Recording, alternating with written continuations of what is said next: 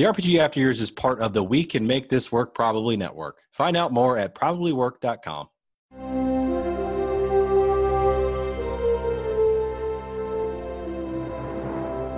Too young for this trek. The final frontier. These are the voyages of MC, Troy, and Eric. Their mission to introduce Tyler to strange new episodes. To seek out the best and worst media in the Star Trek franchise. To boldly go where several podcasts have probably gone before.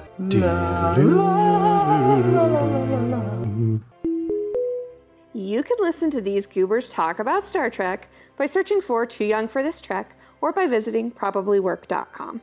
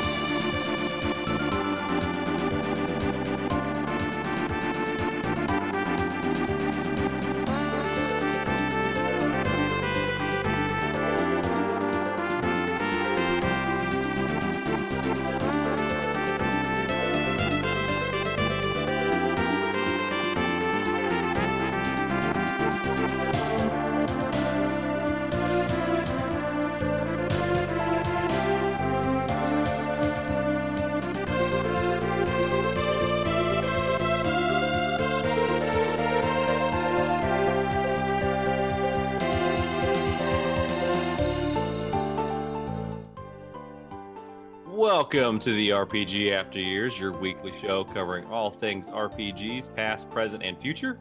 I'm Rich. I'm Jay. And I'm Scott. Welcome to episode 31. Today we're going to talk about the hugely successful RPG Kickstarter. Oh, I always mess this up. The Chronicle game. It's Eiyuden Chronicle. Eiyuden Chronicle. Eiyuden Chronicle. It's huge. Yes, it's huge. Kickstarter video game. And later in the show, we'll be holding another session of the RPG Club for Wild Owners.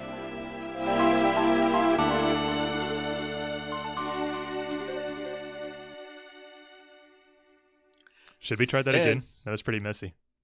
No. We just know that I suck at pronunciation. We should never give me big words. Right.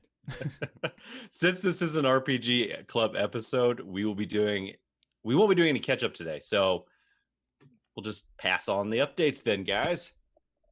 But I did want to bring up, Rich, it was your birthday earlier this week, right? Yes, it was. Happy birthday. Just sing the whole song live. Happy birthday, dear Richard. How was it? Happy birthday to you. I'm waiting for Jay to finish. I'm actually crying. No. I can't believe you're 34. 4. Damn, I didn't know you was that old. Yeah, no, it sucks. I forgot. It sucks. I don't look it. I mean, I got some youthful skin. You actually don't. So congrats on that. Well, thank you. I don't do anything. Old baby face Rich. I know. If I shave, like I already have one, I don't have much facial hair, but if I shave, that's worse. So yeah, it was not bad. We didn't do too much. COVID, we still limit a lot of the stuff that we do naturally. But I don't really celebrate Martha. Gym. I had a really big training session.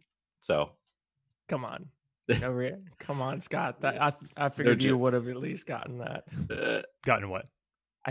He said Jim. I said, who's that? Come on. Oh, I didn't catch that. Well, you said you were going to do something yesterday, right? Yes, we did. I had my wife's family came in, so we just her sister and brother-in-law and the 2 kids. So saw them for a little bit yesterday all day. My day was pretty packed with what did I do yesterday? It was such a blur. Yard work. Yard work, gym, pool, food, gather around, talk, food, bed. So well, I'm busy glad you day. enjoyed. I know you said you're not really a birthday guy. No, I'm not. I never really been one. I just, if you're gonna give me something, Sure. I appreciate it. You don't have to. It's just another day to me. So I like birthdays. I want presents. I want everybody to celebrate. so we know what Scott likes.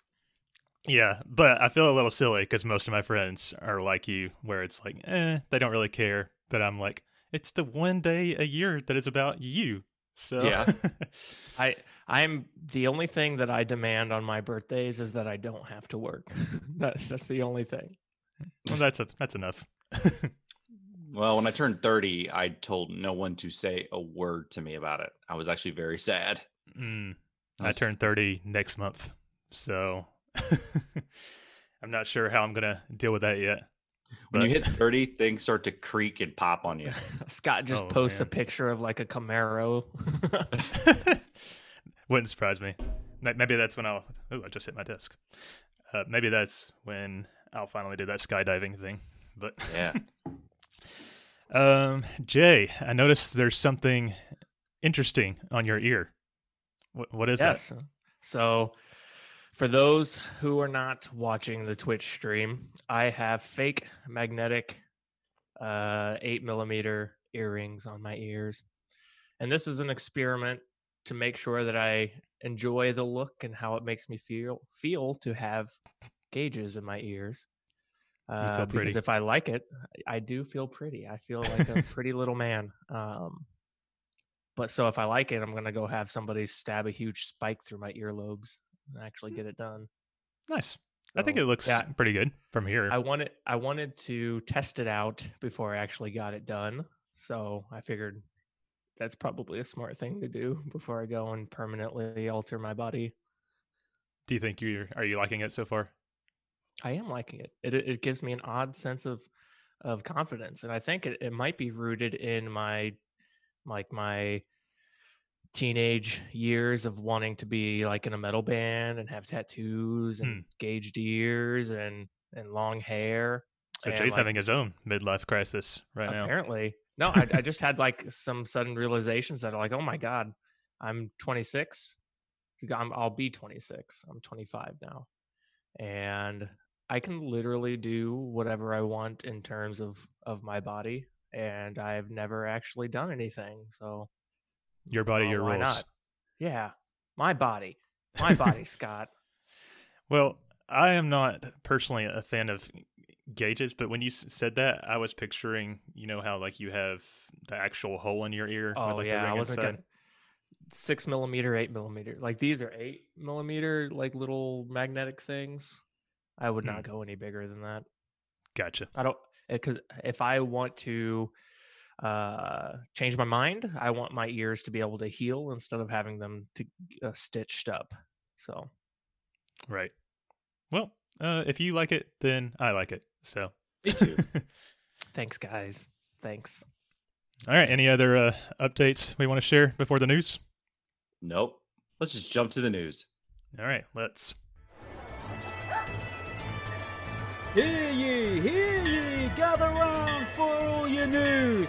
Stop your clatter and listen close. Alas, you won't believe your ears. Listen close for the news.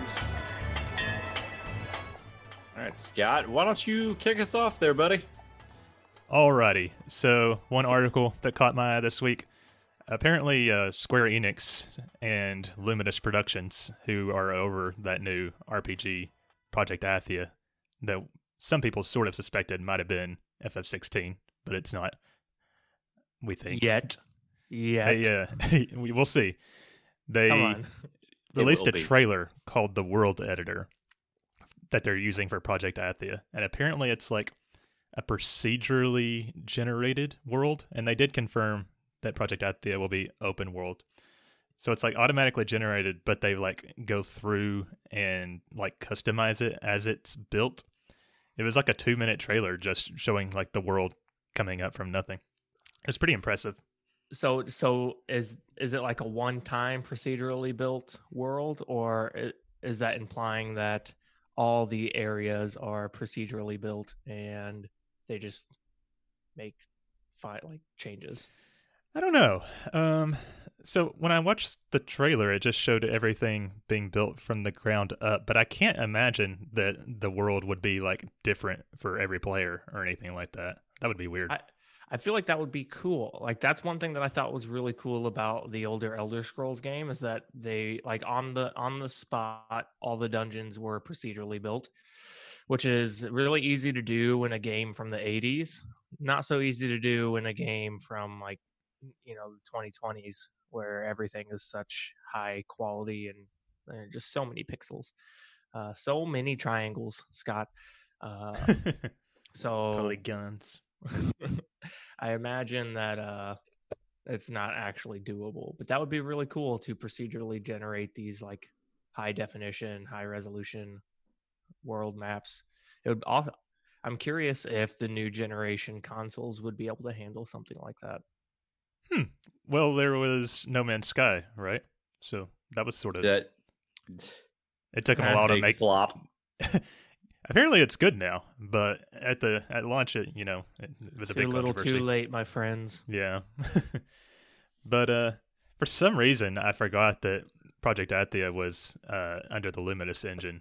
I don't know how I forgot that, but I guess it was the trailer came out the same day that we got the Unreal Engine 5 trailer, so I just got kind of confused on that. But this looks neat. We'll see where it goes. I'm surprised they're still like putting money into that Luminous engine whenever they can just use Unreal. Like, there has to be some. Either they are too hard-headed to admit that Unreal is better, or there's something about it that is better. Maybe it's like a sunk cost fallacy where like they've put so much money into it now. Yeah, we can't just throw it away. Right. Put $3 million into this thing. Exactly. You know how many people's pride that would hurt? Too many. And the bigwigs would probably, shit a brick. So yeah, somebody would get fired. All right, so up next, Kickstarted? Yes. So Kickstarted, JRPG inspired Edge of Eternity launches for PS4, Xbox One, and Steam in spring of 2021. So this is a game that started its Kickstarter in 2015, I think. And yeah, it got the funding it needed, and it looks pretty good. The graphics don't look the goodest. But yeah, this was some pretty neat news. Kickstarter game. It's going to launch. Looks like it's launching on a generation too late, but maybe that's an unfortunate thing with these Kickstarted games that aren't necessarily backed by a huge bank. So yeah, I think I had heard of this game, but like it was just completely under my radar. I remember the Kickstarter. It basically looks like they took a bunch of ideas from Versus 13 and 15 of Final Fantasy. So I watched the trailer though, and it looks pretty good. Like I might actually keep an eye on this one. Yeah, I might get it on Steam, but I don't know. It looks pretty good. I thought it was on the Switch. No. I thought I remember seeing it on the Switch store or the East. Do you know anything about the game, Rich? I don't know anything about it. Okay. I mean, I've seen it pop up occasionally on my Steam. It's like, hey, you may like this, but no, I haven't really seen anything about it. It's very relevant to our main discussion today, so we'll probably come back to this subject a little bit. But yeah, yep. I'm gonna keep an eye on it. All right, so Grandy HD Collection receives a substantial patch. So I took a look at it. It looks like it includes the patch for the limited run game as well. So if you pick that up, it's going to be on that. It fixed a lot of stuff in Grandia HD, it fixed to add credits to opening FNV. Achievement swab boss is now achievable. Yeah, you don't have to go down and read them all. It's basically just a shit ton of bug and graphical fixes. From what I could tell, yeah. So there's it fixes all sorts of stuff, especially in Grandia 2. Did you say swab boss? Yeah, it says swab boss. What's swab boss?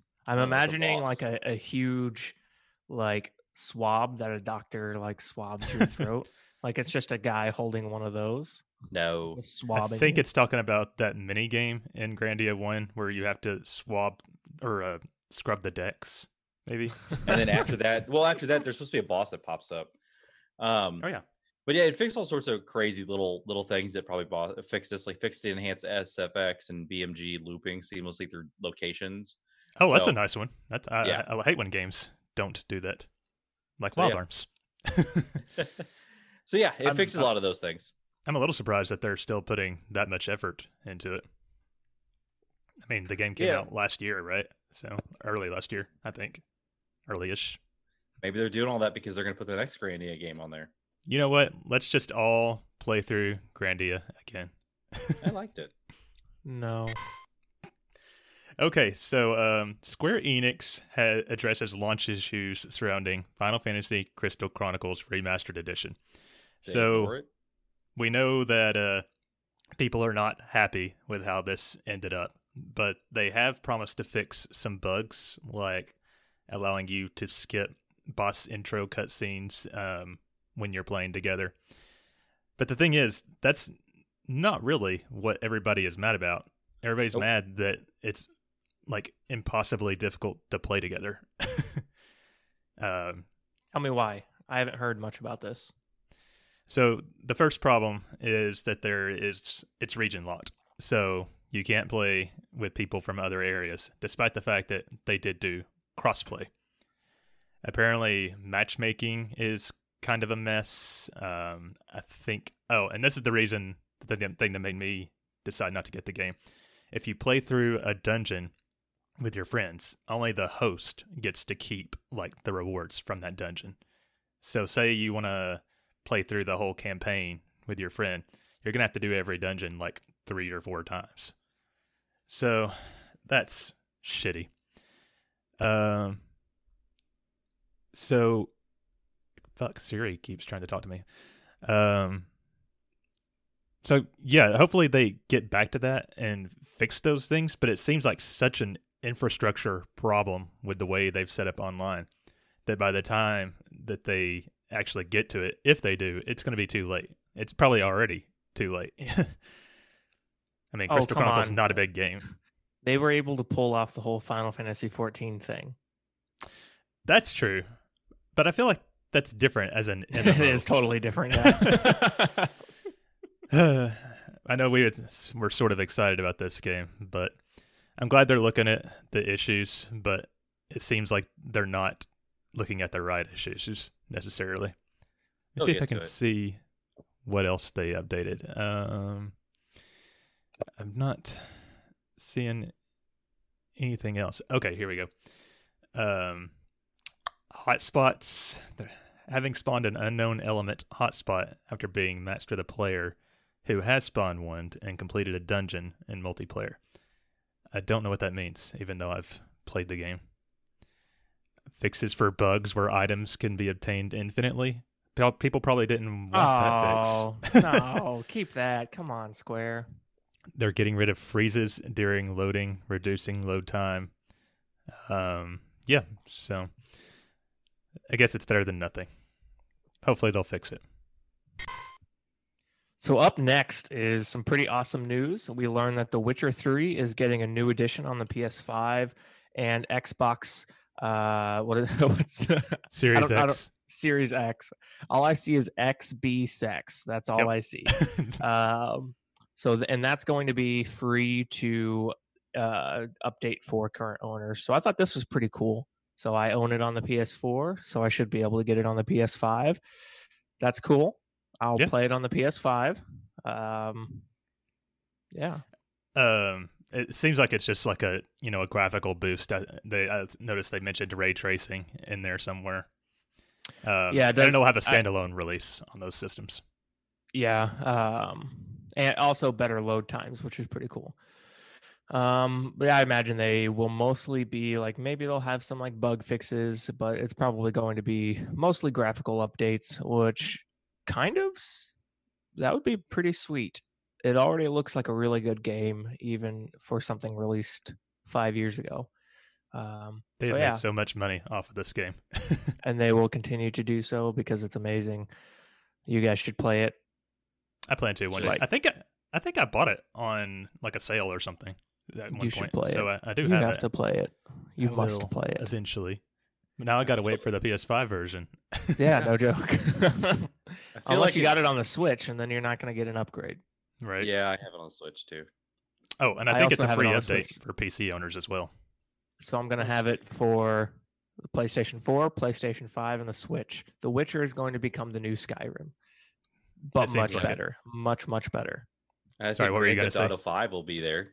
So I think there's like several games that have been basically carried through each console. It's Grand Theft Auto is definitely going to be Grand Theft Auto. Is it 5? Yeah, is probably going to be announced pretty soon. I feel like we're in somewhat of a lull of creativity with games. Like, like these like Call of Duty is stupid, and it used to be pretty interesting. The Witcher 3 is just getting re-released. Grand Theft Auto is just getting re-released. Skyrim is just getting re-released. Anthem was a huge bust. Loads of games have just been huge failures. Well, also, we're in kind of like totally a low point. Different but related subject. Like Sony and Microsoft are just like sort of totally botching this next gen launch. So, I think that's got a lot of gamers in like a foul mood right now. Well, if they would tell us what the price is, allow people to pre-order and put money down, like they would have more sales, I think. You guys saw that thing where Sony opened like a form for you to register to potentially have the ability to pre-order the PS5. That's like, you buy the game and, maybe kind of, no. But we'll give you a shot. I think they even said they might select it based on who applies, like community leaders and shit. It's such bullshit. Oh, that's dumb. Yeah. Well, the last one we have here is Marvel's Avengers has launched. We missed it last week, I think. Yes. So. But it's good. I liked it. I'm liking it so far. I played a little bit of it. How far into it are you? Not very far. I just passed A-Day. What? A-Day is the day that the Avengers failed. And AIM. So they failed. That's basically what it is. I won't get too far detail on it, but yeah. Well, the reason I wanted to talk about this is apparently, people weren't very excited about this game going into it. It didn't actually look that great for a AAA title. Not really what people wanted. There was some controversy surrounding the multiplayer and all that. But apparently it came out, and the single player campaign is actually good from what I'm hearing. Yeah. Well, and what people need to understand is this is Square Enix take on Marvel Avengers. Right. So they're taking stuff from the comics and the movies and everything else, and they're making it into theirs. All I can picture is like Final Fantasy games, but with Marvel characters. Or like an anime, but with Marvel characters, like with all the anime tropes, but with Marvel. Like it's a funny image popping in my head. But this was a few years ago now. But do you guys remember Nomura making like his own Batman designs for those like figures Square Enix releases all the time? Oh yeah. Yeah. So I'm gonna look at some more reviews and see like more how people are feeling, a couple weeks down the road. But I think I might actually get this if it's as good as what I'm hearing, because I want a good Avengers game. Considered an RPG? Can we consider it an RPG? I mean, technically, it has level progressions. They list articles about it on this RPG site we get our news from. So that there we go. That's all we need. That's the benchmark. Okay, speaking of RPG releases, this is why we missed Avengers, by the way. It's because despite dozens of articles on this RPG site about Avengers, it wasn't on their release date calendar. So we got Kingdoms of Amalur Re-Reckoning on PS4, Xbox One, PC, September 8th. Star Renegades on the PC, September 8th. And Necromunda Underhive Wars on PS4, Xbox One, and PC on September 8th as well. Then on the 10th, we've got Minoria on PS4, Xbox One, and Switch. Other side on Switch, Artificer, Science of Magic on PC, and Wintermore Tactics Club, PS4, Xbox One, Switch. All of those are on September 10th. Anybody have any interest in any of those? No. Go Not ahead. at all. Mm-mm. So RPGs upcoming, we have Vaporum Lockdown for the PC on September 15th. I'm imagining that's just a game where you're like vape lords and you're like battling it out in a vape arena, and you have to like kind of like Beyblade but with vapes. That's what I'm imagining. You have an active and then- imagination, Jay. And then the dungeon Imagination. Imagination, yes. There you go. That's actually, so did you guys ever watch WWE? A long time ago. When I was a kid. You know Jeff Hardy? Yeah. Come on, he has like at least whenever I watched it back when I was a young lad, wee little lad, he had like an entire wooded area that he called Imagination because he's kind of like a super weirdo. That's what what that made me think of. You are the Jeff Hardy of my life. I invite that, but also he did a lot of drugs, I'm pretty sure, so I need to watch out. Even better. Up next, the Dungeon of Naheilbuch. I have no idea how to pronounce that. So it's the Dungeon of Naheilbuch. Be something. The Amulet of Chaos PC, September 17th. I should have made Rich read that part, so he Yeah, could thank take you. a whack at it. Thank you for not doing that. I appreciate it. I want to try to have like the correct accent to go with it too, but I feel like I don't know what's more insulting, the lack of trying to pronounce it phonetically correct or not. But Where's Disa when you need her? I don't know. All right, guys. With all the news out of the way, let's shift gears to the save state of the podcast for a quick little second. All right, Scott, why don't you tell us about some of that bomb-tastic Patreon stuff that we got going on? All right, so we do have a Patreon with lots of great benefits, and we would greatly appreciate anybody who would take a look at that and, give back to the show if you enjoy it anyway, and if you like us. I hope so. Some of the benefits, you get early episode access. Sometimes it comes out 2 or 3 days sooner than the main episode. You also get ad-free episodes, so no anchor ads, no promos. We've got bonus episodes of the show called the Aftercast, where we just sort of shoot the shit about whatever we feel like. We try to keep it sort of related to gaming, but sometimes we go off the deep end. By the way, I think we should try to record one next week. So let's plan on that if we can. We got extra reviews. We also need to record a Last of Us review, but there's lots of Mario game reviews and Resident Evil, stuff like that. If you're a $5 patron, you get access to the RPG Club, nominating and voting. So you get to choose what game we play for the RPG Club. It'll be interesting to see how the next round of voting goes. And there's lots more benefits, and you can check out those at patreon.com/RPGafteryears. We'd really appreciate it. Nice. So if you guys notice that we are streaming on Twitch, we stream every Sunday at 9 a.m. Eastern at twitch.tv/RPGafteryears. Come join us. Yes, hang out with us. Be a part of the show. So, as Scott mentioned, we do have an RPG club. It's a cool little thing that we do with the community where we are all playing an agreed upon game and completing segments of this game together at the same time as each other. In unison might be the word I was looking for.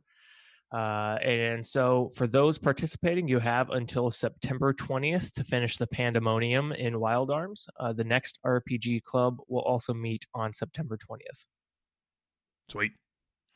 One more announcement. We made this announcement last week, but our merch store is live, and you can find the link to that in the show notes. You can get posters, mugs, all kinds of shirts and hoodies, and you can even get shower curtains and comforters with our album art and logo. All kinds of crazy shit.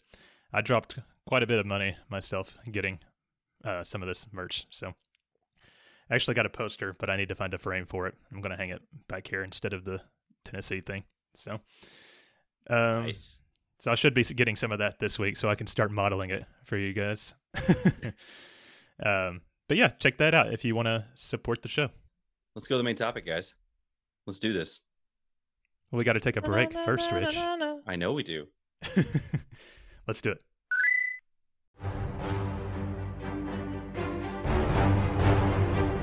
Good evening, 003.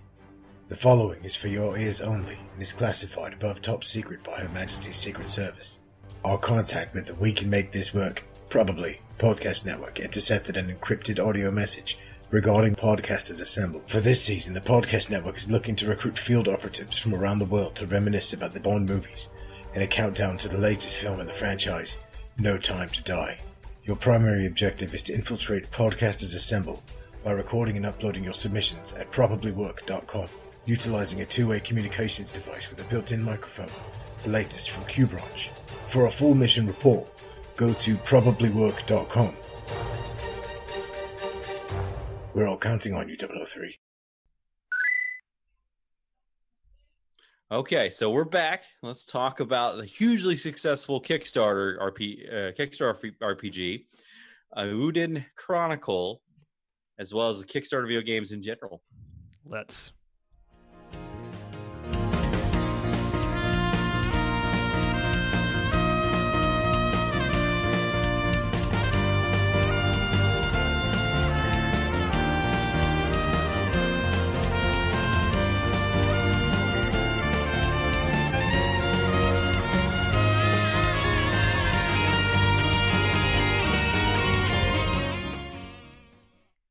Okay, how do we kick this off, gents? Maybe how do we feel about the games, just in general? I didn't really look too much hard. I know it's a sequel. Is it supposed to be a sequel to Sweden? It's inspired by, it's like a spiritual successor to those Suikoden games that people generally like, I think, from back in like the PS1 days. So is this the one? Is this the one that was created by the people involved with that, and they like got all together? And like, I think some of the staff is from that. But it's basically like 2D sprites on a 3D background. Apparently, one of the main gimmicks of the Suikoden games is you could recruit like, over 100 characters. Oh yes, I remember this. This looks beautiful.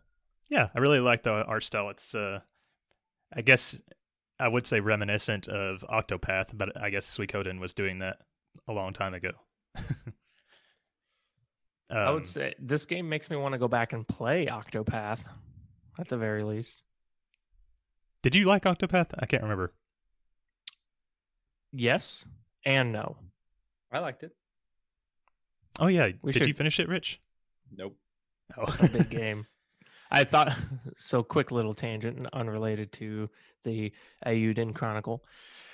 I really was thinking about nominating Octopath for the RPG Club. And then I was like, well, that kind of defeats the point of the game because you can kind of play it in any way that you want and kind of in any order. So we'd have to come to a consensus. I'm like, okay, we got to play it in this specific order. And I was like, that'd be way too big of a headache. But I think we at the same time, it would be a good one to like really chop up into segments to complete because it's a very segmented game. So it's kind of a long one though, isn't it? It's very long. Yeah. There's there's 8 characters each. I think each has like 3 or 4 chapters. 4 chapters, 8 characters, 4 chapters each. Yeah. It's rough. So this game was basically dropped on Kickstarter with a trailer for some of the former members of the Suikoden cast saying that, they wanted to make some kind of spiritual successor, but they also wanted to like have full control of the IP in order to make the game that they thought that gamers really wanted. So as of right now, it has 46,307 backers, and the Kickstarter has raised a total of 481,621,841 yen. What's that in USD, my friend? Let me see if I can Google that real quick. Google yen to USD. For the record, I think that's 481,621,841 yen. Nice. Okay. Dollars. It is $4,533,103. So it's raised like $4.5 million. Sounds like enough to play a video game or to create a video one. game. Yeah. And maybe. I have no idea, but you would think, especially something like this, but we'll get into this a little bit later. Sometimes these Kickstarter games can run into some trouble, as we've seen in the past. But I was reading through, like, sort of what they were. It was a long-ass page just talking about their whole plan and everything. But they said that a lot of problems with Kickstarter games is they don't have scalability. So they introduce all these rewards, and then they can't, ramp up to actually meet everything, and then the game never actually comes out. But they said they had, like, some kind of backing company that was willing to give them the resources they needed if they raised the amount of money they needed. So they said that they weren't really worried about that. And there was even some language in there about how they know that people don't have faith in Kickstarters a lot of times. But they were like, but believe in us. That's what they all say. Like, I know that most people who do this thing are terrible, but I'm not terrible. Okay. Right. That's how the politicians get us, Scott. Okay. It's true. God damn it. Siri keeps coming up. Stop it. It's true. Hey, Siri,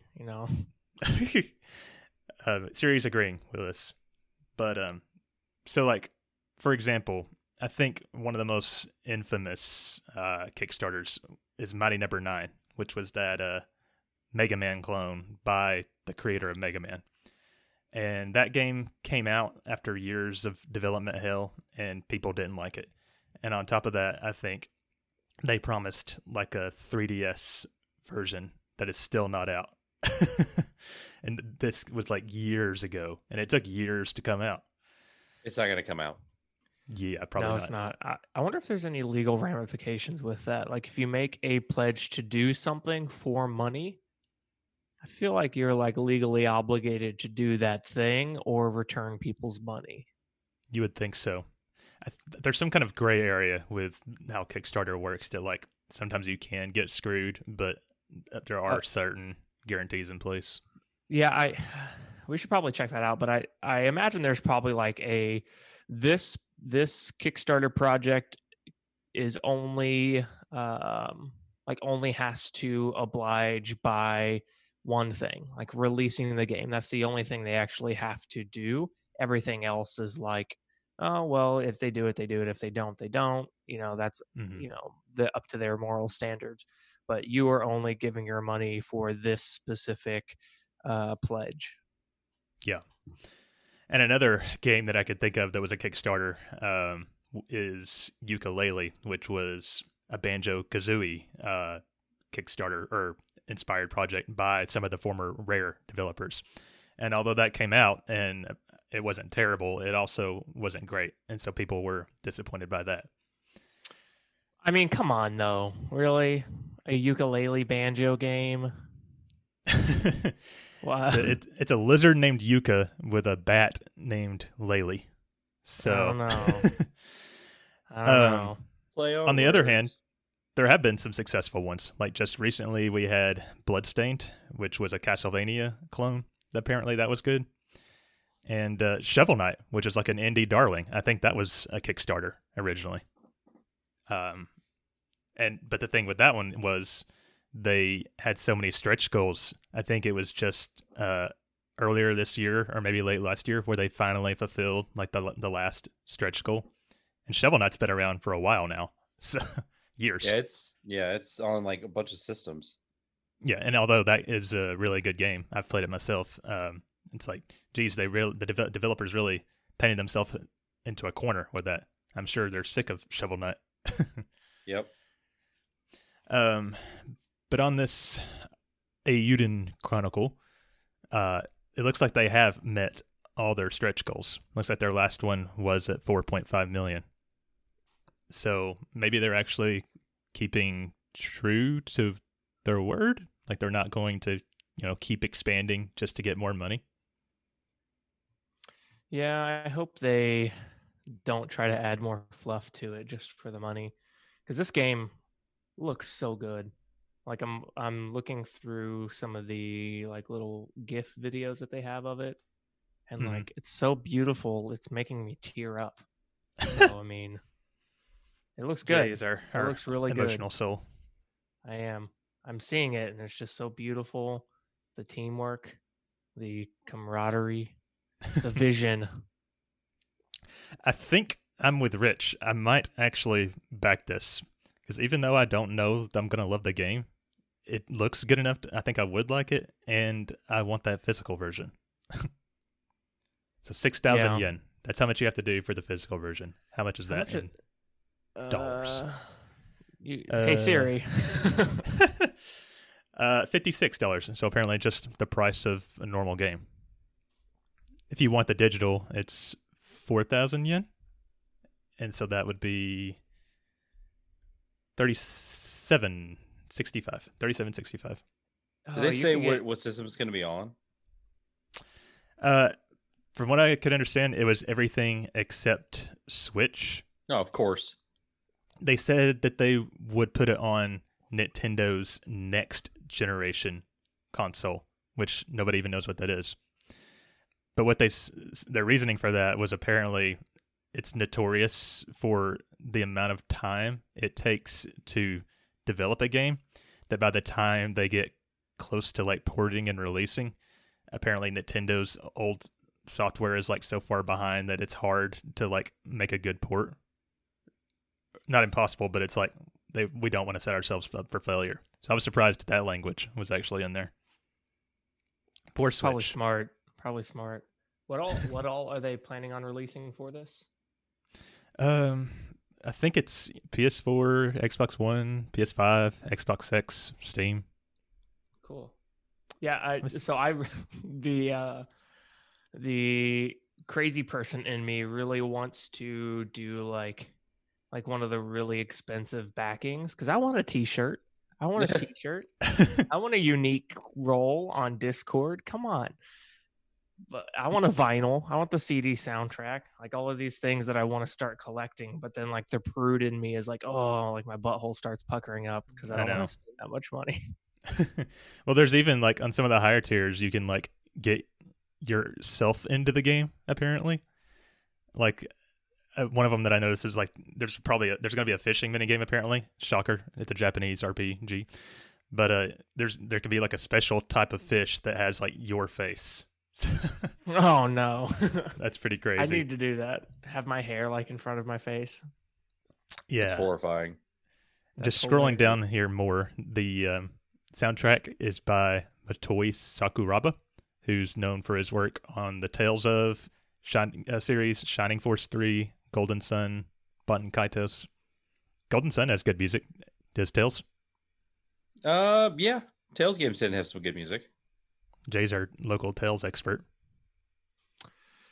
It's good enough. Good enough. Yeah. I've heard that name before. I'm trying to. Okay, here we go. PC, Xbox One, Xbox Series X, PlayStation 4, PlayStation 5, and Nintendo's next generation console, whatever that may be. So, do they know something that we don't know? I think that was actually like that made some headlines that was like actually referred to by an official company. Maybe they know more than Nintendo does. I'm trying to see what other benefits there are here. There's some freaking huge pledges you can do in here. Like the minute I see that you were awarded the Discord role of noble, I'm like, I'm not rich enough for that. Right. Oh, you can get replicas of the weapons, apparently, and figures, and an art book. Oh, you can have a meeting with the team, meet the actual developers. Get your name on a tombstone in the game, a painted portrait of yourself. That's pretty cool. You probably can't understand them. That's a good point. Hey, is it true that there's actually technology to translate live now? I think so. Probably. I think I've heard that, but Google does some stuff, man. right. But yeah, I'm excited about this, and it sounds like you guys are too. And then there was also Edge of Eternity that we talked about earlier. I didn't really look at the Kickstarter for that too closely, but that one was announced the Kickstarter started in 2015, and it got fully funded. So here we are 5 years later. I think that's another example of Kickstarter. I know, and that's the biggest problem for me is that none of these pledges would be fulfilled until 2022. You might be I'm like, dead oh, by then. that's 2 years from now. Oh man, I'm gonna have a 7-year-old. My child is gonna be 7 years old when this game comes out. I don't know what me in 2022 is gonna be like. What if I lose my arms? What if I'm in an accident and I don't have hands and I can't play this game? Why are you doing that? Can't make a commitment. You're gonna have to now take extra precautions to not lose your arms. I know. And so I had the same issue. We were looking at a couch. We wanted to buy a couch for the nice winter, like this huge couch with like a double chase, and it pulls out into like a this kind of like a bed, but it's not a hideaway bed. It's something you just pull out and it lifts up, and it's the most comfy looking couch ever. But they're like, oh, you can buy it now. It's like a $1,500 couch, but we won't have them in stock until the end of October. And I'm like, oh, I can't do that. I can't spend the money now and wait until October. Come on. Man. It's October. That's a month away. That's almost 2 months away. Who do you think I am? But yeah, Adulting is hard. Apparently I have commitment issues. Yes. I need it now. I want it now. I am the same way. Yeah. I understand that. So have you guys And that's ever... why, hold on. That's why I throw so much money at Amazon, because it's like you buy it 2 days later, it's yours. So this is the reason why Jeff Bezos has so much power, is because of you. Yes, all because of me. All the money I've thrown at Jeff. I feel bad about it because I'm, a filthy extremist liberal, but I'm addicted to Amazon. So yeah, I love that. That's hilarious. Down with capitalism, Amazon. Exactly. Ship this to me immediately. Exactly. I want this now. Hey, it's the sentiment behind it. Okay, it's the moral of our words, not the moral of our actions. Right. I love that. So, have you guys ever kickstarted anything before, or backed anything? Okay, what? I backed the 8-bit. What was it called? I'm pulling up my Kickstarter real quick. What did I back? I backed the Chained Echo game. I've heard of that. Okay, so that's that one that looks really good. It's a demo out on Steam. But I also backed, where the heck is it? I can't find it. Well, anyways, I backed NES Maker. Back it up. Make NES games, no coding required. I backed that up like a couple years ago. I haven't heard of that. Yeah, it's pretty nice. I just got to find the component. So basically, it's a software that allows you to make NES games, and then the equipment to basically flash it onto a cartridge. Oh, that's NES cool. cartridge. Yep. That is awesome. It looks like I backed Ukulele, which I ended up... Sucker! I think I ended up canceling that because I wanted the Switch version, and they ended up having to delay that, if I remember right.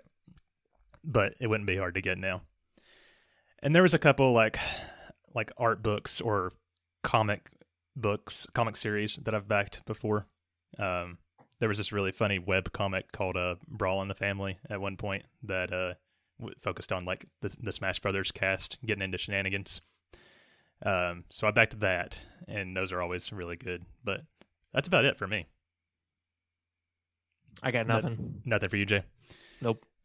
So maybe I'll add Eiyuden to this list soon. I will probably also do that. Yeah. Look at Chained Echoes. And hope that I don't lose my hands. Hey, was that Pillars of Dust game? Was that backed at all, or did they just make it? They just made it. Okay, I wasn't sure. That was a fun game. So we ready to talk around about like the more socioeconomic ideas around Kickstarters and stuff? Because I want to talk about it. I want to talk about why I love them. But not at length. Okay. I have no promises. So first off, I want to say that I do not have a speech plan, so I'm going to talk all over myself for a little bit, and I may contradict myself a couple times. I reserve the right to fully do that. And I also want to point out that I am a huge hypocrite and that I do still support these huge monolithic tech companies that are, Apple, Amazon, and in the case of there are many in the game realm as well, Microsoft being one of those huge tech giants that squash the little man and make it impossible to try and compete. But the reason why I totally dig Kickstarters, despite the fact that I have a hard time committing to them, is that they allow these small people to create awesome games and to create stuff without having these tech giants back them. Because a lot of times what these huge companies will do, and this kind of transcends beyond the gaming industry, this is in software, hardware, pretty much anything, is that whenever you have a really good idea, you have to have a lot of money in order to pull off that idea, and even more money to try and market that idea, because marketing is more expensive than actually creating whatever you're wanting to create. So that requires an insane amount of money. And so in order to get that money, you have to have investors. And who are the people investing? These huge companies, Microsoft, Google, Salesforce, like all of these companies have to invest in these products, or they have to, and in the case of video games, you have to say, okay, well, I'll let my team develop, my team will help develop the game. Like we'll have contracts. You can contract some of this work to me for like a specific percentage of the profit, or for, it would probably end up being for percentage of profit. Because I doubt they have the money to just downright pay some company, some studio to actually develop this stuff. So then you end up with this huge parasite leeching on to like the original idea and the original team that's developing this. That's kind of subtly controlling all the direction that this game makes. Like, oh, like, no, you don't want to do that. Like, oh, maybe if you don't do this, we're less inclined to give you the money. Like, I don't know. That would kind of sort of talks about that on the Eiyuden page somewhere. Yeah, totally. And so it happens in every single industry where you have these huge tech companies that you almost need in order to make what you want succeed. And it's incredibly hurtful to, in my opinion, it's really hurtful for innovation and just to create like new content creators, because it ends up just getting swallowed by the big tech giants. And whenever you get something that big, like you lose a little something, like it ends up becoming bland and like just another cog in the machine. So these Kickstarters, GoFundMe's, what else is there? The For You pages, TikTok, all of these things that allow the content creators and game creators to just go directly to the people and be like, hey, like we want to make this thing. Here's our idea. You want to fund us? Oh, awesome. Like I have a ton of money now. I can do what I want without having to go like grovel at the feet of Microsoft. Corporate overlords. Yeah, it's super cool. And I don't know. I don't know how else to describe it other than being really, really cool. It's definitely a good thing in the long run, I think. It's just, as we talked about, it comes with its own set of issues. But overall, time being one of those issues, because whenever you have somebody who's huge with unlimited resources backing you, then you are pretty much able to just whip out like high quality stuff in a relatively short amount of time. High quality being subjective, because we know what some of these top tier gaming companies have put out in recent years, and it's not high quality. they're just losing, they're sacrificing like good for fast in a lot of cases, like Anthem being a huge one. That one space game that we mentioned earlier that I can't remember. No Man's Sky. No Man's Sky. Yeah. I was disappointed with Anthem. Yeah. And the sore spot for Rich. And that, I think that's kind of what happens whenever you have these big companies come in and start trying to put profits over the quality or the experience of whatever you're pushing out, which I feel like Kickstarter, you're able to be like, sure, you have like, you want to try to hit these commitments and these deadlines, but since you can go straight to the community, you can kind of just be real and be like, hey, like we are having issues with X, Y, and Z. We're gonna have to delay it, but I swear we're doing everything we can to get this out. And I feel like people are more inclined to believe it. Like if Microsoft, the Microsoft spokesperson came out and was like, hey, we're delaying this. We have the game's done. I swear the game's done, but we want to fix a couple of bugs here and there. It's no big deal. We want to make sure the best thing goes to you. Everyone's just gonna be like, yeah. Like, okay, so you guys screwed up most likely is what you're saying. Like something bad's happened. Like there's no trust there.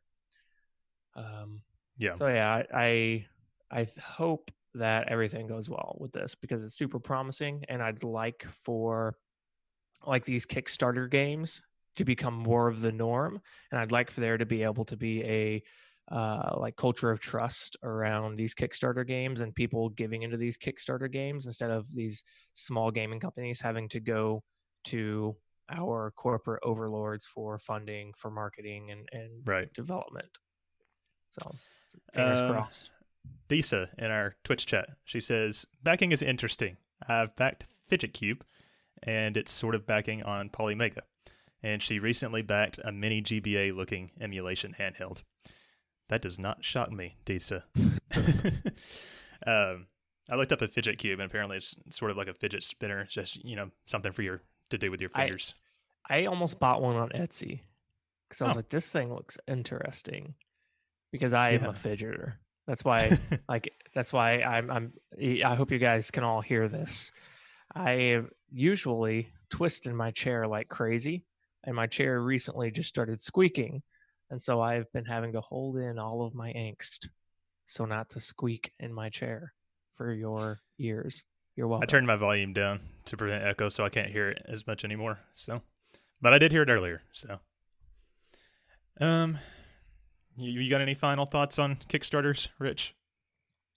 No, I mean, I don't like the fact that if big companies come in and use Kickstarter, like, hey, we're going to kickstart this game here, let you guys be a part of it. Like, well, you have money. You go. If Microsoft came in and did that, I'd be like, screw you, dude. Microsoft literally has billions in cash assets. Like, that's not even equity. Like, cash assets, they have billions and billions and billions. And so, like, if they wanted to, billions and billions, exactly. So if they wanted to, they could fund games for the next 6,000 years and be fine, like with no revenue at all. Like that's how much cash assets they have. So screw them. Yep. Oh, wasn't Shenmue 3? Wasn't that a Kickstarter game? Yup. Like they finally did a sequel, but it was like by the same company that did the series in the first place. So that felt a little skeevy to me. Like it's like they knew they weren't going to get their money back, so they did Kickstarter. I don't know. Disa also says the cubes are good for anxiety, but even better is this mini handheld that I mostly will use to keep with me on social gatherings, and she can sneak off for a couple of minutes to soothe anxiety, etc., without it being like, hey, let me grab my Switch and get 2 minutes alone. That makes sense. I'm imagining like a Game Boy Micro. You guys remember those? Oh, they were so good. I have so many fond memories with my Game Boy Micro and Pokemon Fire Red. So I used to have to go to a moose lodge. My grandparents were like, I don't know, pretty high up in the local moose lodge of Anna, Illinois. And so my grandpa would like do their Sunday night steak cooking, and he would read out the bingo on Thursdays, and my grandma would play bingo. And so every Thursday and every Sunday evening and night, I would just take my Game Boy with Pokemon Fire Red and just lay on a couch that they had there for like hours straight. I feel like my fingers would cramp. Yeah, I was young. I was 11, 12, 13, probably mostly just like 11, 12 age. So he had them baby hands. Yeah, I still have baby hands. Well, all right then. I have tiny hands too, by the way. It's girl hands. It's unfortunate. Mine are probably average. Mine are big. You know what they say? Big feet. Big gloves. Big gloves. No, mine are normal size. Okay, so I think we need to wrap up the main discussion there. Then I guess next is RPG Club. You guys ready? Yeah. Let's go. All right, everyone, quiet down. All rise. We're here today to bring to order the next session of the RPG Club. All in favor? All opposed? And looks like the ayes have it. Then let the RPG Club commence!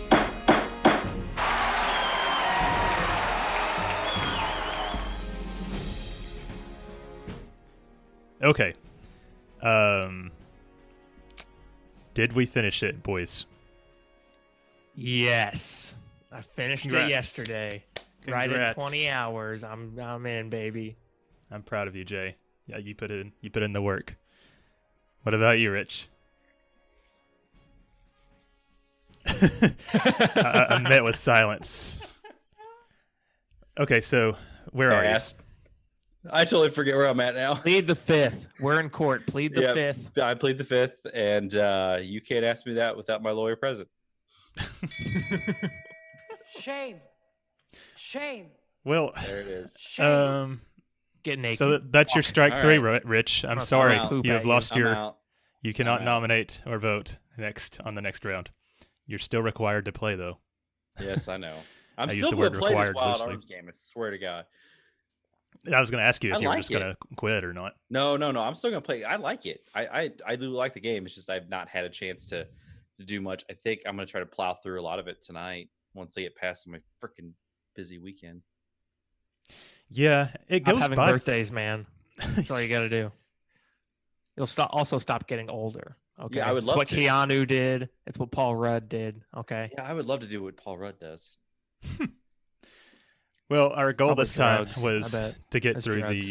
the gate generator, and that involved a lot here. So I guess let's just jump in. And I assume, Rich, you don't still mind spoilers. No, I don't mind too much of those. Yeah, I think. Yeah, I don't know. I just shamed myself. So where we left off, story-wise, I believe, was we went back to Quartzheim, and basically Al-Hazad had the dog demon thing, weird-looking demon, four-legged.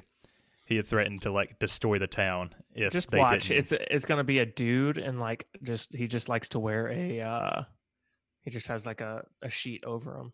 He's not a dog at all. I picture a large hamster with a sheet over it. So you have to go to the sacred shrine to get this item called the Rune Drive for Al-Hazad. And so, what did we? You're not even to this part yet, right, Rich? No. Okay. So what did we think about the sacred shrine, Jay? This is a dungeon. I thought it was okay. There were a lot of very subtle things that I would not have necessarily done or found if it wasn't for the guide. Like, I'm trying to think. This is where they had the puzzle where you had to use handpan on that kid. Yeah. What is that? Come on. And they had to talk to the dog, and the dog turned into the monster. Oh, yeah. Like a secret boss, kind of, or something. Yeah. And I'm like, turned into a beetle tank. Yeah, it did. That's hilarious. Yeah, I just had, because I had a guide, I was fine, but I cannot imagine how long all of this would have taken me without a guide. It's yeah. what I think were if you people talk to thinking those in the kids, 90s? Yeah, I think if you talk to those kids, one of them mentions they're afraid of mice or something. But my 2 brain cells still would not have connected. Oh, I need to use handpen. Yeah. Because you never have to use one on a human before that. Oh my god. This fucking game. Right. And I got lost in this dungeon a couple times too.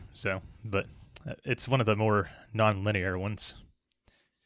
But anyway, everyone's hiding out here. You get the rune drive, which you use to power up the earth golem. And there's a scene here where they can't figure out how to get it to turn on. And then that night, Cecilia sneaks out and she's like, "Won't you please?" And then it works. So more hints at, Cecilia being the innocent one with all her magic powers. So that was a decent scene, I thought. And I wrote down in my notes that you work with a character named Nikolai here, but I do not remember him. Yeah, he was the guy that was at the chest, and you took the rune out of the chest, and then you went back to the town and you talked to him. He was the guy. Yeah. I did take notes as I was playing this section because last week when I was trying to recap it, there was a lot of holes in my memory. So I basically played the last 2 sections this last week. So I have a lot of stuff running together. Yeah, that makes sense. So once you have the Earth Golem, you're able to go to the Photosphere, which is where it's the demon base where they hang out. And there's this giant force field that they put up. So you did have the Earth Golem before this. It just wasn't powered up to be able to burst through the Photosphere. Oh, okay. So you got the Earth Golem. You got the Earth Golem and then had to use it to even get to Court Seam. Oh, okay. Yeah, that makes sense. I remember that vaguely now. You also defeat Alhazad somewhere in here, I think at the Sacred Shrine. So he's sort of it is. So you end up not having to give him the drive after all. Everybody goes back to town happy. But you go into the Photosphere. There's a blue-robed figure that's sort of helping you through the dungeon. But then it turns out that's Siegfried. Yeah, I thought that was kind of funny. Yeah. And now that I'm thinking I wasn't too surprised because, the last time he was like, oh, wait, towards the end of the last segment, that's when Mother was like, no, I'm going to destroy everything, of course. What are you talking about? I'm going to destroy you. I'm going to destroy this earth. I'm going to destroy everybody. And then I'm going to go somewhere else and I'm going to destroy all that. And he was like, oh, shit. Oh, no. I kind of liked that because it's instead of them just being well, okay, he actually did something about it. Or tried to. So that was cool. But Zeke has decided that he's going to be the demon ruler of the land. And it even tells you later, towards the end of this section, that yes, he was trying to betray Mother. You also fight Lolithia somewhere in here, finally. This was such a hard battle for me. Oh, yeah? Oh, yes. She kept putting all of my people to sleep and then railing me and then continuing to put my people to sleep. They would always fall asleep. Sucks in this game. It's always awful. fall asleep. And the worst thing is that I had no items to heal sleep. So I had to grind a little bit and then I don't think there is an item to heal sleep. I could be wrong about that, but I have no idea because I didn't have an item to do it. I didn't get a status healing magic until I went to the guild of lonely mages out in the southern section of the world. And this is before that point, so yes. So I had a difficult time. I also wrote down that lucky. I had to get lucky that at least one person would not fall asleep so that I could keep healing. Yeah. And I wrote down that it absorbs sonic vision, which I think is your strongest attack at that point. And any freeze spells. Fire. It's weak against fire, though. Colin has confirmed in our chat here that there is no item that he'll sleep. So, so then you actually fight Mother here and defeat her, which I was surprised by. I was expecting this to be final boss material. We learn later in this section that she's not really dead, but she's goopy. Yes, she's turned into like a Resident Evil final Goopy. blob bus. But we'll get there. So the photosphere starts to blow up after you defeat Mother, and then Jane and Bartholomew, Calamity Jane and Bartholomew, show up and save you. And they sort of have like a planning session back at Adlehyde. I thought this was cool. So it's like, because it was like all the side characters sort of had to come together and like just do like a committee kind of. It sort of becomes apparent here that Calamity Jane is in love with Rudy, which I thought was cool. I didn't really see that twist coming. You didn't? Well, I did after the Read part where between the roof lines, collapsed. Scott. Yeah, I just thought it was cool because I didn't expect these side characters to keep returning in the story, and they seem to be important. Let's see what else. While you're on the sweet candy, you're both the 4 demons reappear, and they're like, "It's not over yet. We're gonna take over the world." That's when Zeke, like the guy with the cloak, shows up, and Zeke's like, "Haha, it was me. Oh yeah, I helped you." I am shook.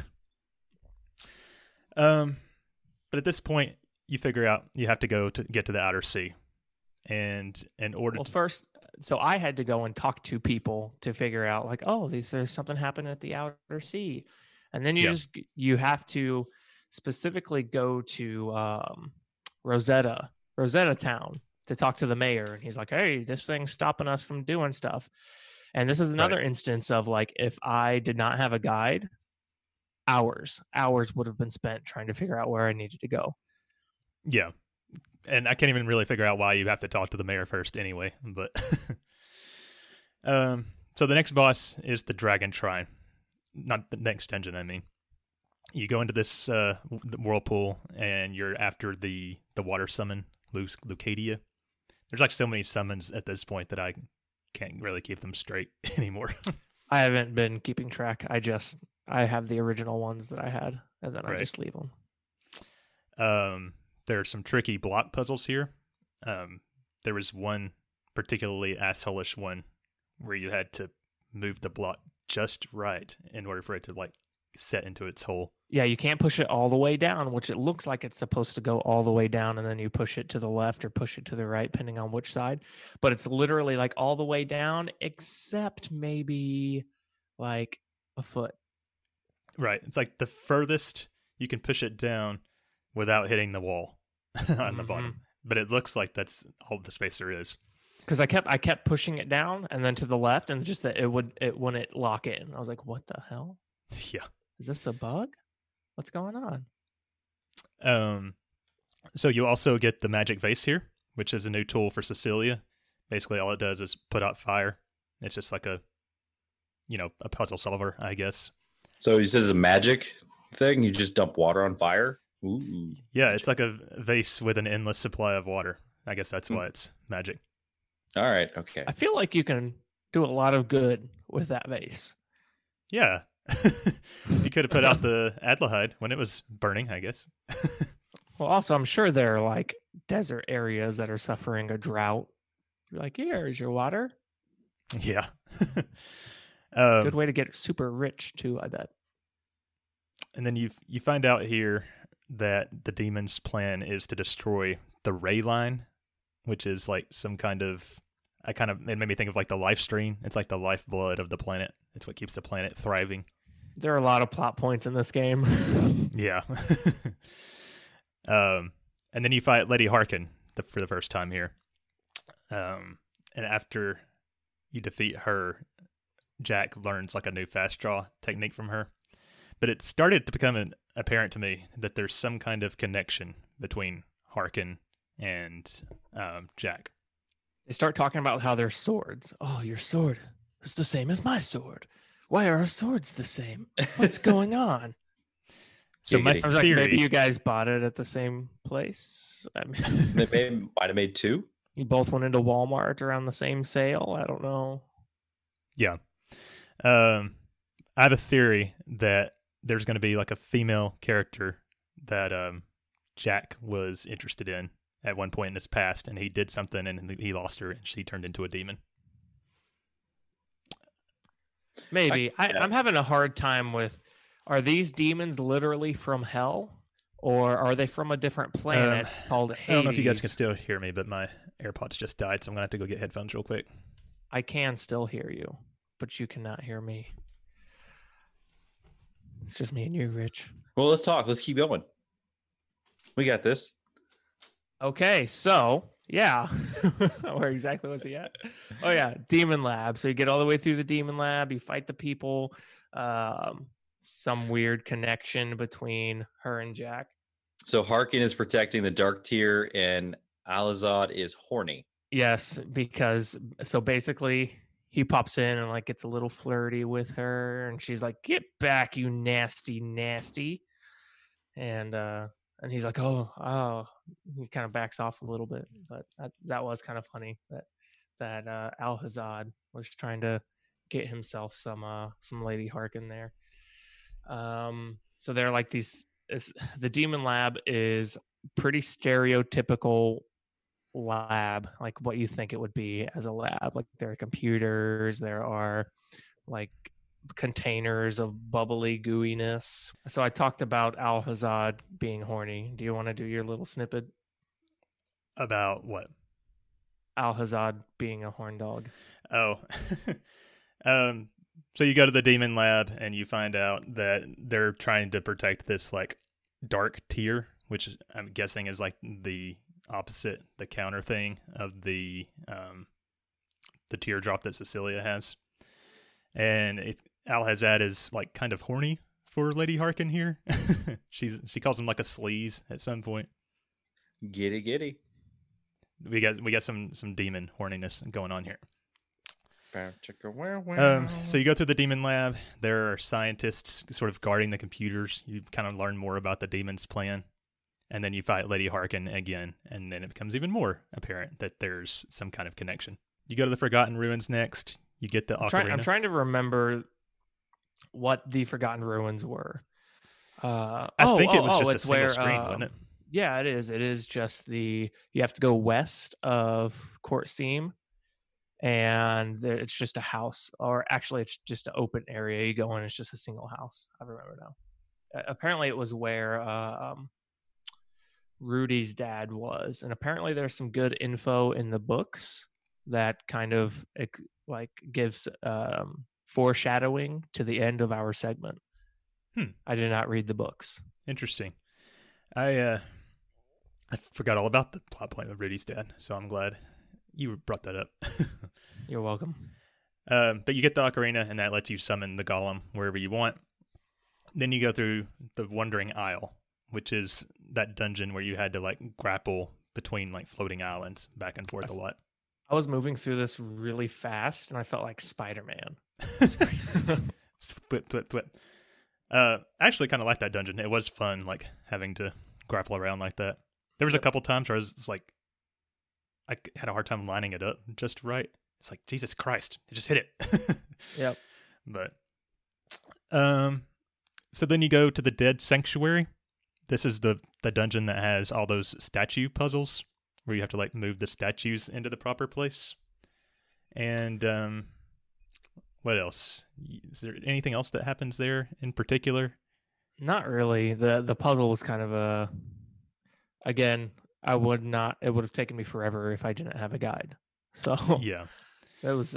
So I remember in particular there was like one statue colored puzzle where different colors of statues, and they had to be in the correct spot. You have to like blow up the green one. Yeah, and then it goes red. No, you have to put the blue one in, then the red one in, then the gold one in. So blue right, red left, gold middle. Mm-hmm.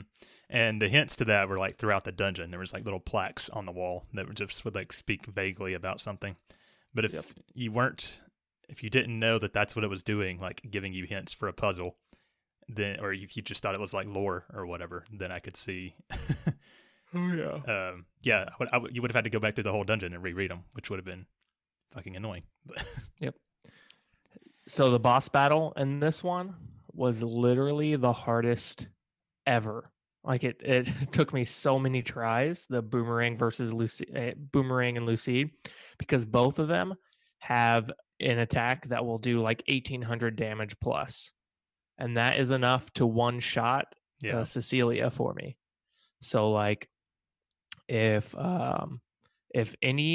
they both do their really strong move at the same time, one of them knocks out Cecilia, the other one attacks like Rudy or Jack with like not full HP, then all of a sudden I have two people gone. Well, I think by this point we had gotten like the level 2 spells, right? Or at least some of them. Supposed to have.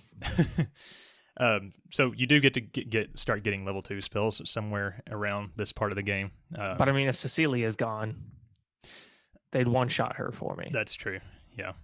So I thought it was cool being able to like re-choose which spells you wanted. I actually dissolved a lot of my older spells to try and get more graphs back for the higher level stuff. I apparently had a bunch of graphs like stockpiled because I was able to just keep nailing out like, oh, I want the high freeze, the high spark. Yeah, right. And it feels like Cecilia is like more useful after you get those. Significantly, yeah. So I liked that. But anyway, you leave the Dead Sanctuary after defeating Boomerang and Lucide again, and on the way out, you get kidnapped by Zeke and taken to our final stop for this section, the Gate Generator, which is apparently what created like the demonic darkness that destroyed Adlehyde. So that's one question answered, I guess. Of course, this section opens with a battle with those 3 clown things with the umbrellas. Oh man, that just put you to sleep over and over. That shook me, dude, because I had already used like most of my items with Boomerang and Lucide, and then like I was stressing out the whole time during that battle. And those dudes just put you to sleep. They aren't necessarily difficult, but you don't want to underestimate them. Yeah, that it fucked me up too, because I was like, are they just gonna kill me while I sit here asleep for 10 minutes? Yep. Disa asks if we renamed any of the spells. Nope. If I was playing by myself, I think I would, but I wanted to like make sure that people knew what we were talking about when we mentioned the spell names. So we got Spark Ass, we got Flame Ass, we got Freeze Ass. So at the Gate Generator, you sort of go through a wild goose chase with Zed, trying to follow him around. There's a part where you have to like use him as a grapple point, which I thought was funny. I did not use the guide throughout this whole section because I've only been using the guide on the sections that I know will have a hard puzzle, because otherwise I find myself I find that I am able to move faster throughout the dungeons without the guide, because I'm not stopping to read the guide every like 2 steps. So I'm able to just like run through it all. And I do use that sprint. I do hold down X I've started all using the it more time too. to sprint through. But yeah, I didn't even think about, like, it took me a second to be like, there's nothing to grapple onto. I wonder if I can grab, like, I remembered the mouse thing. I was like, okay, I'll try to grapple onto him. And I was like, oh, it worked. Neat. Right. There's a part where if you're not careful, you can end up trapped in a room by Zed. Which you have to use the clock, the time turner to reset. Yeah. I know we had one listener. I think we got her feedback somewhere in here, but she found it difficult that she forgot about the little watch thing. So she like literally reloaded a save point and played back to that point, which was I also accidentally jumped off a cliff into an area that trapped me, and I was like, guys, help me. I'm stuck here. I have no idea what to do. And Saitan was like, use the time turner. Right. I was like, okay. By the way, I've not been able to figure out like what Zed's role is in the demons, because he's not one of the quarter knights, but he wants to be, or is he just like a lackey? I thought he was a quarter knight. Well, you've got Zeke, Harkin, Alhazad, and now Boomerang that are the quarter knights. So only 4, because 4 quarters make $1. Well, who knows? It doesn't really matter. But you fight a Diablo, which is another one of the golems. Any a lot easier than Lolithia. Yeah, I didn't have any problems with that one. And then you finally get to fight Zeke, and I don't really remember having too much trouble with that one either. I didn't have a lot of trouble. Definitely harder than most of the quarter knight battles that we've done. Yeah, but not anything. Well, aside from Boomerang and Lucide. Nothing as compared to the Boomerang and Lucide battles. But Yeah. it wasn't too bad. He tries to do like a self-destruct attack, sort of by sucking everyone into one of the demon gates, and he believes that he's like the destined ruler, so he thinks he'll survive. He freaking grapples onto Rudy's arm. He throws a grapple, and he's like, "I'm gonna take you with me." I was surprised by that. Like, I wonder why he picked Rudy. Why grapple onto him? Everything's gonna get sucked up anyway. Why'd you do that? Right. So Rudy's stuck, and correct me if I'm wrong, but he does cut his arm off, right? He cuts his own arm off. Yes. Yes. He tries to cut the chain off, and then he's like, "Oh, screw it," and chops off his own arm. Yeah. The way it's like the sprite pixelated stuff, like I wasn't sure if I interpreted that fully correctly, but I think Zeke even says like, "What? You cut your own arm off?" Because yeah. Rudy doesn't talk, you know. Is this what you were referring to when you were talking about Rudy being a badass? Yeah. And then shortly after, it's like everyone's freaking out because like, "Oh, Rudy, I can't heal him." And it's like, "Oh, he's a goddamn robot." Right. So they all get sucked up into the black hole. Zeke is taken back to the photosphere. And this is when Mother reappears. Apparently she's not dead. She sort of drops from the ceiling. There's like goop falling from the ceiling. I'm like, "Oh, gross." She's just like a blob of flesh at this point. It kind of looked like. Disgusting. And apparently she knows Zeke betrayed her, so she just sort of like, it looks like she absorbs him, like takes him into herself. Yeah, she eats him. She jumps all up on him and smushes him down. It reminded me of a scene. Did you guys ever watch Norbit? Yes. Nope. It reminds me of the scene when she jumps onto Norbit on the bed. Yeah. Huge. Yeah. There's a horror movie where the main monster is just like a amorphous blob that takes things in. The blob. It might be just a blob, yeah. Like the 30s or 40s. So Rudy is like unconscious, and because he cut his own arm off, they kind of figure out that he's apparently an android, like he's got machinery parts and shit. They sort of think that he's a cyborg or a demon at first, but Emma examines him and determines that, it's just, he's got all the human parts. It's just they're made out of like a different material. So there you go. He's able to do all the human things. Right. If you know what I'm saying. He's got the parts. They're just made out of something a little bit different. Right. So it's unclear if they think somebody made him and that he's not a demon, is I think what the consensus was. So Colin in the Discord made some little hints because I was making a joke about Rudy, or me and Saitan were talking about Rudy, being flirtatious and having a chance with Cecilia. And then Colin was like, "I'm guessing you guys didn't read the books in his dad's office." And I probably like, "No, did, but I did not read them. What's in them?" And I'm guessing it has something to do about like creating a robot man. Yeah. Robot. There's an emotional scene here where they're lamenting about what happened to Rudy, and there's even like Calamity Jane kind of yells at Cecilia, I guess because she's being such like a do-nothing, or just not being more fiery about it. Is that what it was? She's just kind of pissed about Cecilia's attitude in general. "I can't stand you, girl," she says, I think.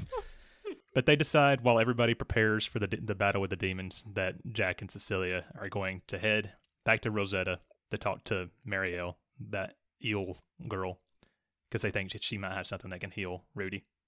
And that's where we end this segment. It's a good section ending. Yeah, very good section. The plot ending. really heated up there. I really like that interested. section.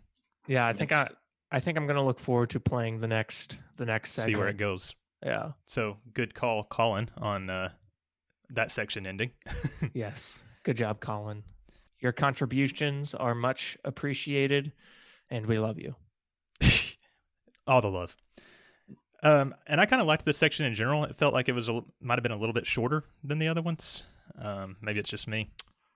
Thank God. It still took me like just under 6 hours, I think. But so I was able to do it all in one day. I was able to just cram it all yesterday. Nice. Where did you start yesterday? I started at the Sacred Shrine. Yeah. Okay, nice. So I thought that you had not made it there. Oh, you hadn't made it there last week, but you had played some before yesterday. I gotcha.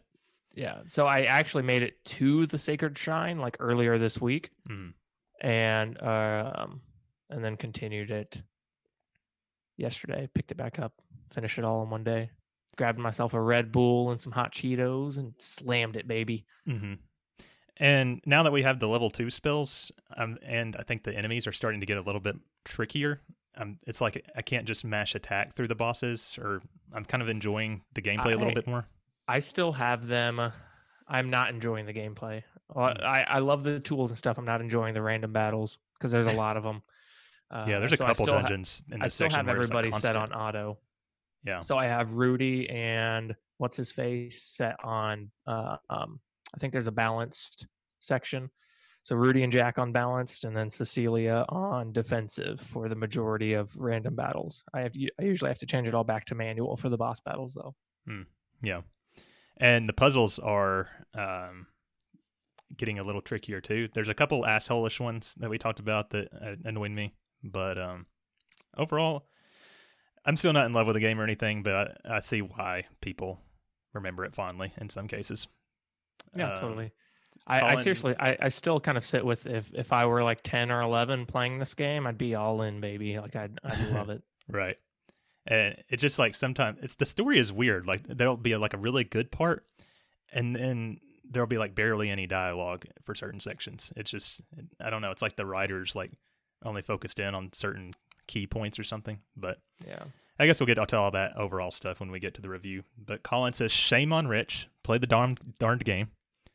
And I'm playing the game. I got a life. I hate you, Colin. We just got done saying how much we love you. Can't talk to him like that. And he also recommends, Jay, that you get the invisible spell, that you'll like it. Oh, yeah. There's a spell that turns you invisible and it reduces encounters. What? Okay. I'll do that. Do I get it at the Guild of Lonely Mages? I believe so. Okay. All right, so let's jump into the listener feedback here. We didn't get too much this week, but Rich, why don't you read that first one? All right, let's get crazy with this one. Let's see. Can you read that? It's kind of small. Yeah, I got it. Okay, so Caslow25. Nothing in the game teaches you Harpin can interact with people. Just hit switches and levers and opening chests. Terrible game design. I think we mostly agree with you on that one. Yeah. Although I remember Bill was arguing with him that it was great game design, and I'm like, what are you on, Bill?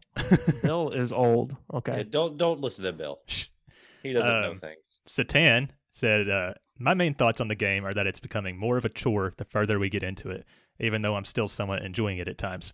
I've gotten pretty damn annoyed with the fact that I seem to have a 90% chance of running away from encounters. That is my biggest gripe, along with randoms, but that spell does help some. I guess he means invisible. The combat has gotten better since we got some more skills and higher level spells, and the dungeons have more complex puzzles, which can be nice for the most part. The story still is pretty decent, even if I know some of the stuff that is going to happen. Playing with the group is the only reason I'm still keeping at it, since it does add some more enjoyment overall, but I definitely won't ever touch it again. LOL. Yeah, this isn't something I'll come back to ever after this, I don't think, either. You say that. I might in one day, the way off future. in retirement. Yeah. Remember it fondly. I remember that RPG club. That'll happen one day. We'll be old. Apparently, yeah. You guys are pretty close. Let's go to a retirement home together. Shady Oaks. But I like it. I know that Satan likes to run as much as he can to prevent becoming overleveled. Apparently, that's how he plays all RPGs. And apparently, the run rate in this game is very low. I wouldn't know because I just fight everything. But I think it is. I've tried to run many times. I'm like, oh, God dang. Yeah. I think it's interesting that is the aspect that is killing it so much for him, like making him actively dislike the game. I want to not play the game while I'm playing the game. Right. There are some games that allow you to adjust your level. I think that's a really cool feature that I wish was in more games. Yeah. But anyway, you can take the next one, Jay. All right, so next up is Nayu. They say, it was fun. Did not like forgetting the clock reset puzzles when Zed locked me in a room. As I then redid from the previous save point, the revelation wasn't an entire surprise. Cecilia's powers are so awesome. And then Bill decided to interact with our listeners for some reason. He said, yes, Like she can hold a blue stone and hit animals with a stick, pour water on stuff. Yeah, without the time traveling watch, she's great. And then Nayu's rolling their eyes and says, I meant when certain major stuff happens, she saves them all. Games certainly have questionable actions like hitting animals with a wand, not a stick. That's a good point. Just bonks them. Yeah, Bonk. I think Nayu really likes I like Cecilia. to imagine it's a little tap, like a little, oh, hey, little birdie. magic No, wand. I think it's clubbing seals. Bam. Wow. Oh, no. Rich's favorite pastime. No, don't tell people that. Yeah, that's all the feedback from this week. Boycotted now. All right, so let's hear from our legacy host. It's our fanciest segment, Tea Time with Bill. Let me get that drop here. And now, it's time we join an old friend once again. It's tea time with Bill. Hello, welcome, yes. I stole that intro from someone else. Welcome to Tea Time with Bill. And oh yes, what a glorious segment that was of Wild Arms. I was kind of in the same boat as Jay, to be honest with you. I was in the middle of the game of the segment. I was a bit like, what? There's nothing really going on. I'm just going from place to place to place, and there doesn't seem to be anything happening. And then, yeah, boom, right at the end, you get thrown into the gate generator, and you get thrown into all the plot as well. It just gets bang, smack in your face. And yeah, Rudy, like he chopped his own arm off. Like, balls out, man. That's awesome. you just chopped your arm off. Like, literally. Like, you couldn't snap through the wire. Siegfried, whatever his name was, told you it was improv breakable. Off with my fucking arm then. Fuck you. Well, that's bad language. But yeah, what an absolute badass. And then to find out he was a robot, I didn't remember that at all from when I played this game in the past. So yeah, I just completely wasn't expecting that. That just like side plated me. So yeah, really, really good. And yes, I know I gave one of our listeners some some grief on Twitter about how good Cecilia is with her abilities. I know she pulls it out the bag in the generator thing when she's using the teardrop to bring everyone back. But I loved the gate generator dungeon where I know you sort of you're going toe to toe with Zed while he sets possibly some of the worst traps imaginable. And yes, I did get caught in that room and I had to look at a guide. I'm going to confess to it. I was just like, what the fuck? I did it once. I was like, okay, I'll use the watch, and I reset. I did it again. I was like, oh, he keeps locking me in here. And I was just like, oh God, what am I going to do? I was like, I cannot. It was about 2 a.m. in the morning. I was like, I can't bother to think of this. I'm just going to look at a guide. And I did. So there you go. Confessions with Bill. RPG confessions. I did look at a guide for that bit. But I just loved it. I love the fact that it made you think of, which tool for which character should I be using to solve this puzzle? And it was really, really good. And the game is getting better at doing that every single dungeon. Again, a lot of guys have had complaints about the battles and the random encounters. I really don't mind it. I kind of find it quite enjoyable. Just me. I think, again, like I say, because, or like everyone else has said, the now that we've got a higher level of magic as well, and I'm using it a lot more, I am kind of just enjoying it more. But again, at the moment, I am also steamrolling the bosses. So I have taken the tactic of just using Mystic Apples on Celia, and she is a beast. Again, I've only bothered powering up Ruddy's arm. Which one? The rocket launcher. I've only bothered doing that. It currently hits for 2,500 to 3,000 damage, and if you do armor down on one of the enemies, they are absolutely screwed. And yeah, and Jack's just a beast anyway, so I haven't really had to touch him much. I'm just kind of like ploughing stuff into Ruddy, ploughing Mystic Apples into Celia, and it's going really well for me. I'll have to admit, and I'm not having any real trouble with the bosses. So yeah, I'm just really enjoying the game. It's kind of like a smooth ride. I'm at quite a low level. I'm level 32 at the end of the gate generator. And I finished in, I think it was about 15 and a half hours. It might be like 15:40 something. But around that sort of mark. So I'm definitely keeping up with the old 6 hours a piece for everything. But yeah, just really enjoying the game. So just a quick catch up, because I don't often get to do tea times. I've only really been playing Wild Arms much. But this week, the review for Monstania comes out on JRPG Trappings, which means I'll be trying to put more time into the other games I've got on, which is Super Robot Wars and Sword of Vermilion for this podcast. So, Super Robot Wars is for JRPG Trappings, and Sword of Vermilion is for this, which I know I've activated the DISA clause. I've let her know to start Sword of Vermilion, and then I got completely snowed under at work and didn't get a chance to do anything more than just the opening bit. So sorry about that, DISA. Sorry.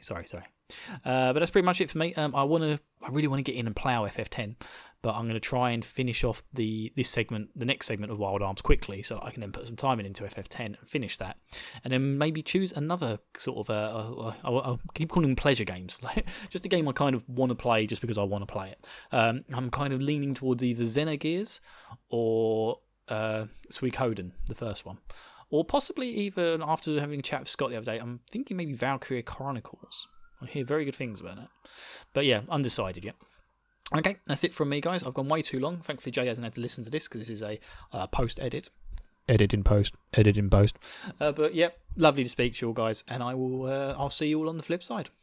JRPG P time? JRPG Trappings tea time over. Love you all. I'm ending the club right now. Is that what it is? Is that what we're doing? Thanks, Rich. It's over! Oh, I thought you were doing the tea time.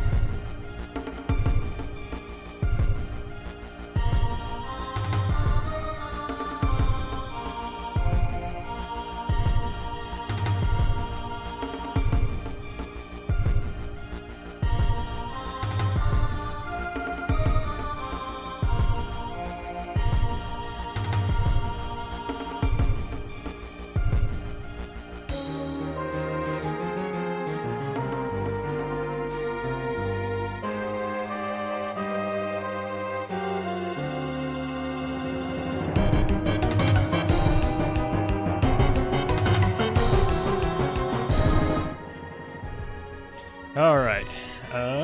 We got another successful RPG club in the books, and we've got a Eiyuden Chronicle to look forward to. So next week, you guys will be excited about this. We will be officially starting the Persona 5 Royal review. So like I said, Corey finished that not that long ago, so you guys get a break next week. Oh, and 17 weeks after that. So excited. So excited. The plan right now is to make that be either a 3 or 4 part review, but we'll be doing normal episodes between the review sections. And it's perfect because that means it'll be the weeks that RPG Club falls onto. Cool. Nice. Of course, that also means we're going to have like another month without a full catch-up segment. Yes. Oh, well. So let's do the plugs. All right. So don't forget to rate and review us on whatever it is that you're listening to our podcast on. So rating and reviewing us, especially if you leave positive ratings, helps us bring in more traffic, get a little bit more clout, get the buzz up. So if you like what you hear, give us a rating and a review. If you don't like what you hear, I guess you could still probably rate and review us, but we don't really want you to. So just give us 5 stars. All right. So Patreon, guys, we talked about before, the early episode access, ad-free episodes, the aftercasts, which we are looking at doing sometime next week, maybe the week after. Extra reviews, the RPG Club, which is becoming a very popular thing that we've got going on here. I enjoy it when I do it. And it's then easy to enjoy something you don't do, huh? Yeah, that's right. And many more. You could find those at patreon.com/RPG After Years. Awesome. I'll talk about the Twitch, Rich. We're streaming every Sunday at 9 p.m. Eastern at twitch.tv/RPG After Years, which we're doing right now, and we're having a blast in there. Disa just told me I missed her feedback. For that, I am so sorry, Disa. But be a part of the show. Come find us on Twitch. I don't know how you could do Disa like that. She must have done it before we actually asked for it. She is the pillar of this podcast. Maybe monster. Bill will do it. She's a better host than me. She is. So we also have an email. So if you, like I said, if you have some negative feedback, or some things you'd like us to change, please send it to our email so that we can try to include those changes and make the show a bit better, so you can maybe give us a second shot. So you can send all of those and maybe even some episode ideas if you didn't want to hop on the Discord at rpgafteryears@gmail.com. Sweet. And once again, I remember our merch store is now live. It's on Redbubble. Just go to redbubble.com, search RPG After Years. You'll find it. It should also be in the show notes. But get your After Years mugs, your After Years clothes, all that shit. It should be fun. And rep the show on the streets. Tell everybody about the hottest RPG podcast. Yep. And if you end up buying any merchandise, you take some nice pictures of it, and then you can post it in our Discord, which can also, the link to that can also be found in our in a pinned tweet or in the show notes. Yeah. We also have our Twitter. It's very lively there at RPG Years. You can find me at HaleBlue1569. You can find me at JAYD Hizzle. You can find me at the Scott Spot. And you can find our fancy British host, if you want to, at Metunica. That's METUNNICA. All right, so we got plenty of Wild Arms left in Eiyuden Chronicle 1 day years from now. We hope you all join us next week for some Persona 5 goodness, episode 32. Bet you never saw that coming. But until then, I'm Rich. I'm Jay. And I'm Scott. Bye guys. Thanks for hanging out. Happy birthday, Rich.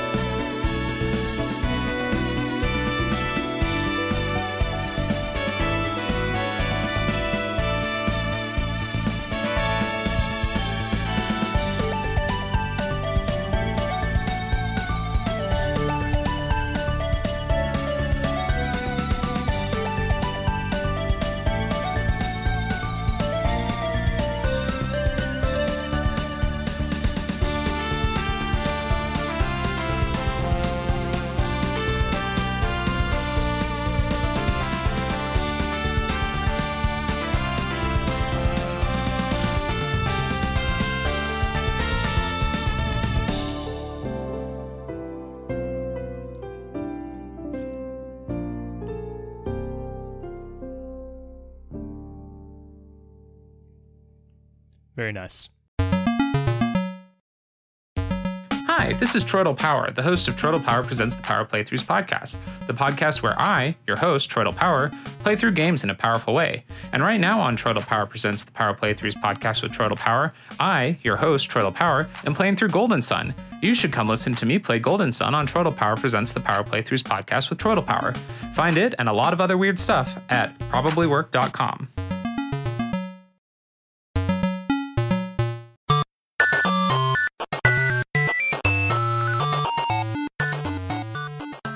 This has been a presentation of the We Can Make This Work Probably Network. Follow us on Twitter at probablywork for more of our questionable content. Also, we have a website called probablywork.com.